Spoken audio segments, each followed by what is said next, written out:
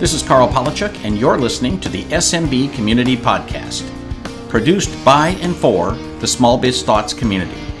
We're dedicated to making every IT professional a successful IT professional. This podcast is brought to you by CryptoStopper. As you see all too frequently, ransomware continues to bypass antivirus and malware protection, and backups only help you clean up the mess. That is, if they aren't wiped out during the attack. CryptoStopper is specifically designed to add a layer of protection beyond antivirus and anti-malware by detecting and stopping actively running ransomware on a network in less than 1 second. It uses bait files to detect and stop ransomware and runs parallel to and as part of your current security stack. Add CryptoStopper as protection to an unavoidable threat, differentiating your service offering and allowing you to secure your customers and their trust. For more information or to get a 4-month free trial, visit getcryptostopper.com/MSP Radio. Welcome to another SMB Community Podcast. This is Carl Palachuk, and my guest today is Mr. Nigel Moore from the Tech Tribe. Welcome, sir. G'day. How are you? G'day. So it's tomorrow. I hope tomorrow turns out to be a good day for me. It is. If you'd like to know the Bitcoin price, I can sell it to you. Oh yeah, let me know what the Bitcoin price is. So I will give you a brief introduction, and then I'll let you give a longer introduction. I met Nigel. I just found out because of somebody posted on Facebook 9 years ago. So it's quite amazing in Miami. And the world was very, very different back then. And I think neither one of us had much gray hair. So. No, but we did have, we did drink like fishes back then. Yes. So Nigel has been a managed service provider and sold that company and started up, decided, hey, I want a community, and has decided to start up the Tech Tribe a couple years ago to help community members grow and survive, and in many ways prepare for what they're now going through. Yeah, and you're right. So I had a love of the community, even just first meeting you back in 2009. It was 2010, whatever it was. It was somewhere around then. Yeah, I think it was 2010, and I developed this crazy love of the community. It shocked me at first that there's this community of businesses that share their secrets with each other. It just blew my mind initially. And I'm like, whoa, I got to get involved in this thing and hear all these secrets. And eventually it got to the point where I was comfortable sharing as well. And I started giving back a whole lot more than what I was taking, which in the initial stages, I was taking a lot. But I loved that giving back component and teaching and coaching and helping other people avoid all the stupid stuff that I had done over the years. And that eventually led into what's now our Tech Tribe and our community, where I teach and coach and mentor and train and equip MSPs around the world to avoid the stuff that I got wrong and do some of the stuff that I've learned from you and other people around the place as well. It's funny. I have a slide that I show sometimes where I've got a jar and it's labeled secret sauce. And I always tell people, secret sauce, it comes in a clear glass jar with the ingredients clearly labeled, right? There is right. No secret sauce, Yeah. It's the only secret is execution. Yes. Right? Because if somebody told you, oh, you should have good cash reserves in case the economy goes down, you wouldn't be like, oh my God, let me write this down. Yeah. It's like common sense, right?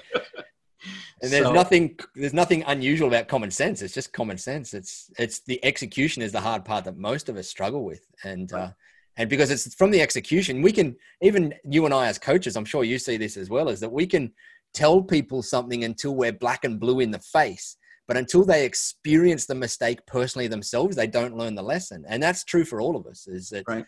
that quite often we've got to go and experience something ourselves to learn the lesson. And so that's one of the things I try and encourage most of my people to do as much as possible, is just get out there and execute. I can give you the ways the things to look out for as you're executing, but get out there and execute, because that's how you're going to learn the best lessons you can. Well, and I think part of it is that we all start out using so-called common sense, right? And so somebody says, hey, can you get me this computer? Sure. All right. And then you get it, and then you send them an invoice, and you've just suddenly stepped into not being paid in advance. Yeah. And you didn't really make it. Yeah. You just did it. And I think so many of us start out that way. We don't invoice in a timely manner. We don't get paid in advance. We do what makes sense on the day. Yeah. We do it again and again and again. And pretty soon it's a habit. And then until it doesn't make sense, and then you get in trouble. Exactly. Until somebody can't pay their bills. Yeah. So, and that's the thing with that one that I was going to say was that most of us in the tech space, we come from a deep core value of wanting to serve others. We don't come from a place of wanting to build a business first. We typically come from that place of we love helping other people. Right. And so we make all those decisions without thinking about the business ramifications of them first. And that takes time over years to then go, okay, we've done all this. We've helped all these people. We've done no cash upfront deals or whatever it is. And now we've learned all the lessons from them. And then now we know what to do properly next time around. Yep. So I want to talk about your new book. So your latest and greatest book is Survive and Thrive, which is kind of a beautiful two-prong approach to getting through the next, at least the next year. Yeah, exactly. I think. So tell us about that. Where'd that come from? So when this whole COVID situation immediately started, kind of manifested and started popping out in the marketplace, I started jumping on tons of calls, and I was on panels with different vendors and whatnot, and we were having worlds of different conversations around how we would approach this thing, what MSPs should be looking out for, what things they can do right now to give themselves the best chance of getting through, and what opportunities they should be looking out for on the other side that are coming out of this thing. And I was having all of these conversations, and I thought, how can I get all of this in one spot out to the world? And I just started writing, and I thought it would be maybe a 10, 12 page kind of thing that would, I'd just go and send out to a few of my tribe members or whatnot. And 5 days later, it turned into a 22,000 word, 88 page book. And I went, well, now it's there. I've kind of got most of the stuff out of my head now, and it turned into a book. And so the whole goal is, the first part of the book is just a whole pile of tactics and ideas and thoughts that you should be thinking about to give yourself the best chance of getting through this immediate part of the issue.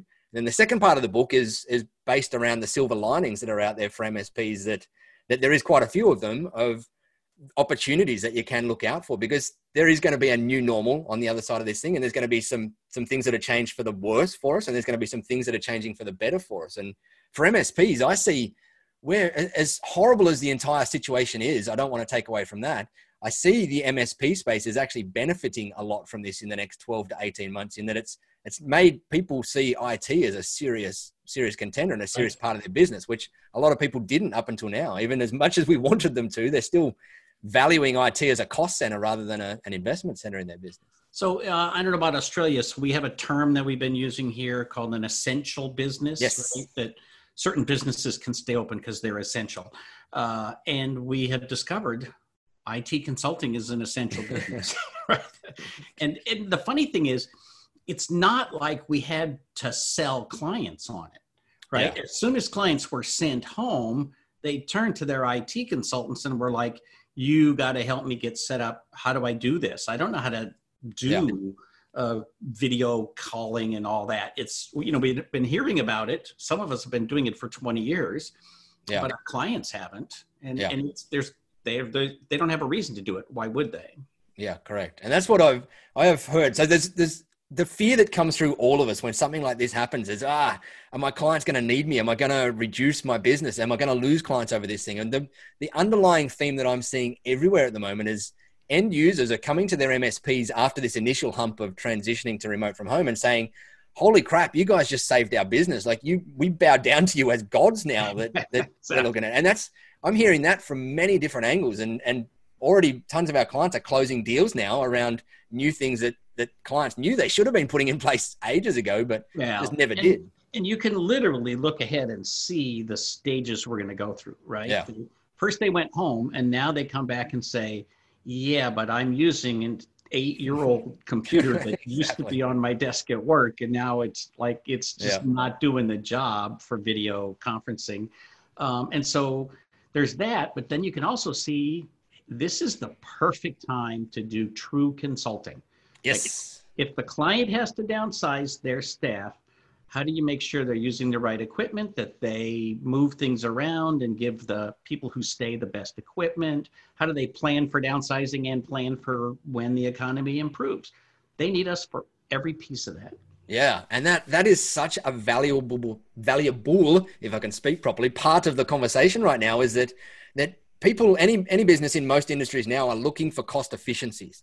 And there is so many cost efficiencies that can be born from technical solutions. And so instead of going out there and worrying about the technical support and the working from home, which has all been done and dusted and it's gonna still be there, now is the time to start looking out there for ways you can dive into your existing clients and understand their business a little bit more so that you can say, hey, did you know you've already using this tool as part of Office 365? You've got access to this stuff or part of whatever tool suite you've got, but we can now help you get set up on it to use it properly. And that might get rid of 2 or 3 staff for you that you don't need to pay. Or you can, instead of having to fire those staff, maybe you can put them into a different part of the business, maybe a growth side of the business or something.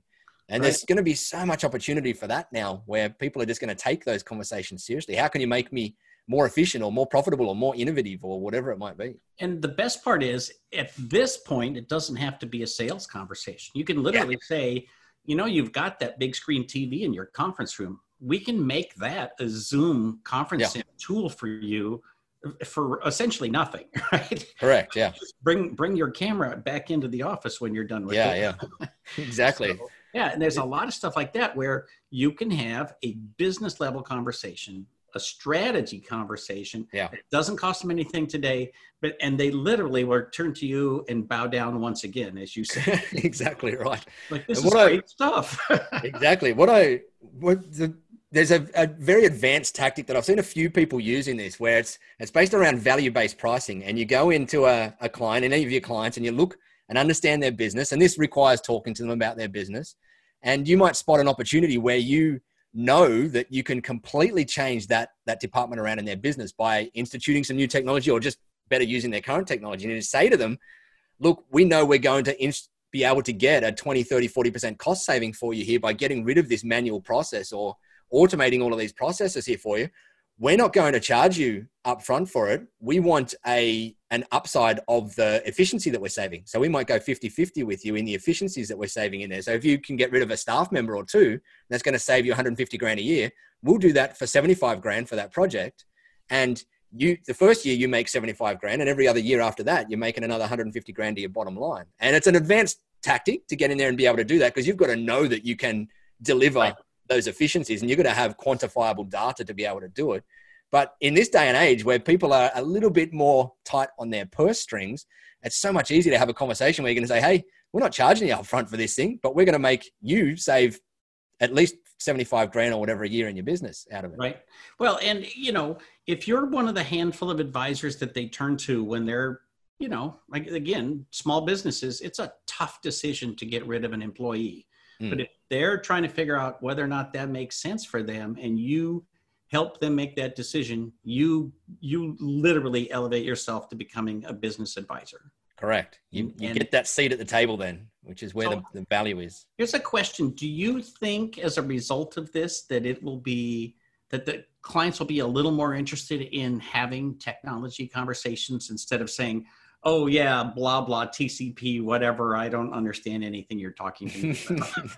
Well, yes and no. I don't think they're going to be any more interested in technology conversations. They're going to be interested in business outcome conversations aided by technology. And that's a big distinction that most MSPs have to start working on, is that they have to lead business conversations with their clients, and they have to get more comfortable with having business conversations with their clients, knowing that they're going to come in with a technology solution to back that business conversation up. And so my encouragement is, still, even more so after this happens, steer clear of having the TCP/IP conversations and all of that stuff, and talk about business outcomes. Talk and deeply about business outcomes, where they're at, what they can do, where their inefficiencies are, where their pain points are. And then, and only then do you say, oh, well, we can solve that with technology, but let's do it from a business perspective first. Because not only is that what the clients want, but it's also super valuable. That's not the $100 an hour work. That's far more valuable than that. Well, and if your clients have ever come to you and say, one of the things I like about you is that you explain this to us in a way that it doesn't sound like technical jargon, and you don't talk down to us. If your clients have said that to you, they are ready for you to step up on the business side. Yeah. So. Yeah. And that takes time. In my journey, it was a long journey to be able to be comfortable having business level conversations. Because when I first started in business, I was a one-man band running from my dining room table, 50 grand in debt. And I was a small guy, and I was having these conversations with people that are running 50 million and $100 million businesses, that we had some of them as our clients. And I didn't feel like I was able to have conversations with those guys about anything other than tech, because I didn't feel the confidence in it. And that was something that I had to just intentionally work on over time, is to open up my thinking and my skill set myself around business level stuff, so that I could have those deeper conversations with clients. And the more I did it, the better I got at it. And it took years for me. I'm a slow learner sometimes, and it took me some years to get that confidence. But that would be another encouragement to people out there, is do whatever you can to continually progress your business knowledge and confidence, to be able to have better, deeper conversations with your clients. Because the further you work up that value chain, the more value you're going to deliver to your clients, and the more you can charge. Well, and unfortunately, it is experiences like what we're going through in the next 6 months that give you the experience you need to have confidence. Like, hey, trust me. This is true. This is true. So we kind of slipped into the thriving piece of this. Let me go back to the surviving piece. Your book is excellent, by the way, in terms of being flat out honest. There's some tough stuff you got to look at. And if you're not doing these things right, now is the day, right? Yeah. You've been putting off making wise decisions about your business. Today is the day. What would you say are the toughest pieces of advice that folks need to hear? Two of the biggest ones I'm seeing at the moment is, number one, because we've had, like an 11-year bull market we've been in, where times have been good, money's been flowing, people are paying. A lot of us have made decisions that aren't great in terms of our team. And so I've seen a lot of MSPs where they've got 2 or 3 stragglers on the team that, instead of performance managing properly and probably getting rid of out of their business, they've just kept them on because they haven't necessarily needed to get rid of them, because times have been good and money's been flowing. And so one of the big ones I'm seeing at the moment is people having to make that decision to get rid of some staff that haven't been performing up until now, that should have been got rid of 6, 12, 18, 24 months ago, but because times have been good, they've just let it go. And so that's a big one I'm seeing. It's unfortunate for the people that need to move on, but unfortunately it's business, and whatever the climate, whether it's caused by something like this or anything else, it's still a necessary part of business to move along people that aren't in there. Right. But the other one is it's just accounts receivable. I see so many MSPs, because we're that mindset of coming from technology, and we just want to help people and whatever first. We don't fit our own oxygen mask, and our own oxygen mask is cash flow. And we quite often, for years, I let my clients just treat me like a bank, and it nearly sent me out of business twice. And I learned that lesson very well. And so one of the things I'm deeply encouraging all the people that I'm working with is, you've got to get your accounts receivable not only under control and get it back in place, but you've got to become the squeaky wheel. And then you've also got to make sure that you, from now onwards, if you don't already, you have to have a repeatable and consistent and automated process for managing accounts receivable in there. Not only to chase up things, but to also chase up overdue invoices and whatnot. You should have all of that automated. And you should have some human element, as in calling people and whatnot at certain intervals inside that process. And it should be consistent. That's the biggest thing. It should be consistent. But you should also be tracking the trends in your accounts receivable right now, the average debtor days and the accounts receivable balance and those types of things, so that you can spot trends before they become issues and make decisions. And if you've got average debtor days bouncing out like crazy, you need to start making some decisions on what. And there's no way to avoid that. If you've got a process in place where people pay in arrears, that's got to be one of the things that you fix. I hadn't thought about it before, but there are probably people who have been in business 10 years and have never had a client not pay them. Right. Yeah, that's true. I've been in business. I haven't learned the lesson yet. Yeah, I've been in business 25 years. Trust me, I've had clients not pay me. But, if you've never had that experience, then letting everybody pay whenever they get around to it is fine. But my heart goes out to the people who are owed $20,000, $30,000, $40,000 from their quote unquote best clients. Yeah. And they don't want to have that conversation. And you have to have that conversation, because in general, the thing I learned in the first economic downturn of my business, which was 2 economic downturns ago, I learned that whoever's better at managing money is going to come out ahead. Correct. You know, I mean, there's an old joke about, you know, when a man with money meets a man with experience, the man with the money leaves with the experience, and the man with the experience leaves with the money. Exactly. You know, if you're better at managing your money than your clients are, then they will pay their bills. And if you're not, then they won't pay their bills. Correct.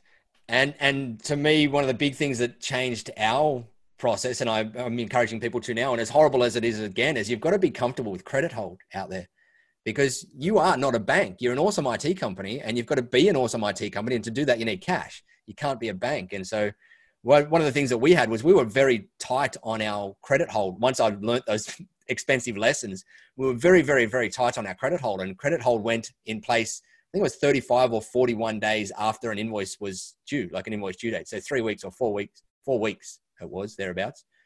And it was 30 days, I think it was. There was something thereabouts. But our system that we used, our PSA, allowed us to do that completely automatically and consistently. And so for the first couple of months when we rolled out that automatic credit hold thing, we had some of our most loved clients go on credit hold. And I'm watching it going, oh, crap, like that feels so bad to me. But they learned the lesson, and unfortunately they had to learn the lesson the hard way. And from then on, they were perfect payers after that. We ended up being the squeakiest wheel that had some rules in place. And when I instituted those rules, I didn't just put them in without any explanation. I put them in and explained to my guys why we put them in, and explained to the clients and said, look, we nearly just went out of business because one of our most loved clients, that was this charity that had been around since the 1950s with a prudent board and everything, went into administration, and we lost nearly $40,000 from it, and nearly sent us out of business. And so we realized we're crappy bankers and we're awesome IT people. And so we just want to focus on being awesome IT people, which means we're going to be tight on our credit to make sure that we're here to support you tomorrow. And when we had that conversation, the why conversation with clients, they understood it much, much, much better. And over a space of a 6 to 12 month period, we changed our whole numbers in terms of our metrics with accounts receivable, right to the point where we never had a cash flow problem again after that. And well, our risk was really, really low. In the US 10 years ago, 12 years ago, this all started with the banks, failing. So exactly. That did not happen this time. So now everything is going, our government is putting the money through the banks to the businesses. And so I think credit isn't loose by any stretch of the imagination, but it's at least possible today where it was nearly impossible a dozen years ago. And so I think it's much easier to say, look, you don't have to be the bank. There is a bank wanting to be the bank. Exactly. And, some of the distributors will help you get loans. And there's even entire companies who exist now to help serve MSPs. And they will help your clients figure out how to make payments. And, you just don't have to play that role. Yeah. Another tough topic that you touched on is, letting some of your employees go, downsizing. To me, that was one of the single hardest things I ever had to learn to do. Yeah, same. And nobody wants to do it. These are your friends, and sometimes we keep people on, like you said, longer than they should. But when the money's not flowing, you don't have any choice. Yeah. One of the pieces of bad advice I've heard is that you should lower your rates to help your clients. Yeah. But if you think about it for a minute, you can't lower your rates low enough to save one of your clients. The only thing that will save a client in trouble is they have to cut employees. Correct. Or rent. Yeah. And the same is true for you, right? Yeah. So, if you're beginning to feel the squeeze, you need to start thinking about this, whether you want to or not. Yeah. And what I've seen across a couple of clients that have had to do that, they've had to get rid of 1 or 2 people that just haven't been team players anyway. They've gotten rid of them, and the extra morale for the rest of the team has jumped through the roof, and they've picked up the extra slack in there, and they've just gone, hey, we knew that guy wanted to go. None of us wanted him around here anyway. It was a dead weight in here. We're all going to pick up the slack now because you've made that thing. And so I'm seeing that as a big shift. People are going, good decision. It means that our job's much safer now. We're willing to dive in and do a little bit of extra work to make sure the company can survive through this thing. Well, it also helps that you do it the right way. right? Yes. Because every change to the employees is a change to your culture. So you want to do it right. You want to treat them with respect. And, you know, because everybody who stays is going to want to know, oh, that's the way he takes care of that. Yeah, exactly. So, and character is being shown through this thing like crazy. Yep. So you have to be careful how you do that. All right, let me switch gears. So we only have about 5 minutes left. Tell me, what is the Tech Tribe? And is this book related to the tribe, or is it just for fun and you publish it to the tribe because, you know, what the hell, you own the company, you can do whatever you want? Exactly. All of the above. The Tech Tribe is essentially a space where I teach and coach and mentor a bunch of MSPs around the world. We've got about 700 odd MSPs in there now and about 1,000 users with their teams in there. And it's got a community component. It's got a resource component where we've filled it up with all different types of templates to be able to use, like managed service agreement templates and whatnot, proposal templates, as well as training in there on different parts of the business.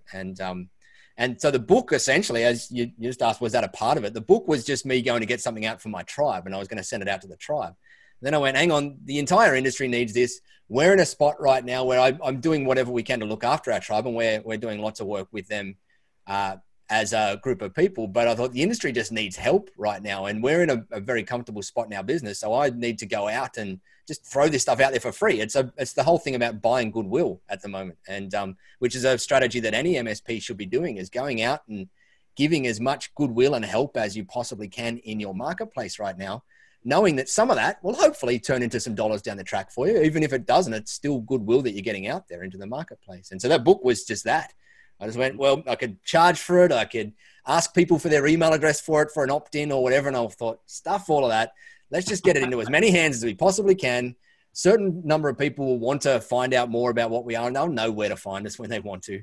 And so this thing there's no marketing tactics or anything behind it. Even if you go to the opt-in page to download it, we've got a link there that says you can download it before you opt into our newsletter without having to do it. Because if you choose you want to opt into our newsletter, feel free, but I'm not even asking for that in this one. It's just get it out there. The website is thetechtribe.com. Correct, yeah. And you can download the guide from thetechtribe.com/guide, or the book. It's called Survive and Thrive. And as I said, you don't even have to opt into our email list so that we spam you in there. You can download it straight on that page. There's a link straight on that page that you can grab it from. And then All right. Well, and I want to clarify for people that despite your Southern accent, people don't have to be from Australia in order to join the tribe. You have folks not only from North America, but from Europe as well. Yeah. We're about 40% North America, 30% Europe, and Australia is only 22%, I think, in there. Even though I'm from down here, it's less. Maybe my guys out here hate me because I've got the same accent as them. So where's the rest from? New Zealand and the Philippines and yeah. Oh, we got people from everywhere. We got Singapore. We had 2 from France join this week. We've had everywhere, but the biggest is North America for us. So North America is about 40% US and Canada. Very cool. So folks can find out about the Tech Tribe at thetechtribe.com. And obviously you've got some free giveaways there, not the least of which is the Survive and Thrive book. So, and it's the thetechtribe.com/guide. Anything else you want to throw out there before we finish up? No, just as always, a thank you to you, Carl, because half of the stuff in that guide I probably learned from you over the years. Just regurgitated. This is the pay it forward moment. So there you go. Yeah. So very cool. That's it. I just want to encourage everybody out there that's listening to this is that now is the time to dive in, do the work, be uncomfortable. The more uncomfortable you are now, the greater it's going to turn into good stuff for you later on down the track. And know that there is silver linings in here for MSPs. I feel MSPs are some of the most protected business models in the world right now. And don't get caught up in the media beatdowns that are happening out there. Just get out there and just help as many people as you possibly can. Throw the goodwill out there as much as you possibly can. Be back to that core value that we all have of service, and it will come back to you tenfold. I agree completely. Thank you, sir. I appreciate your time. Thank you again.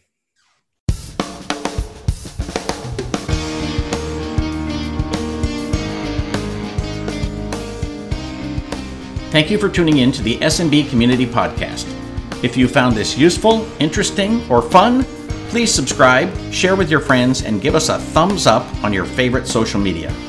Please check out the show notes at smbcommunitypodcast.com and give us your feedback.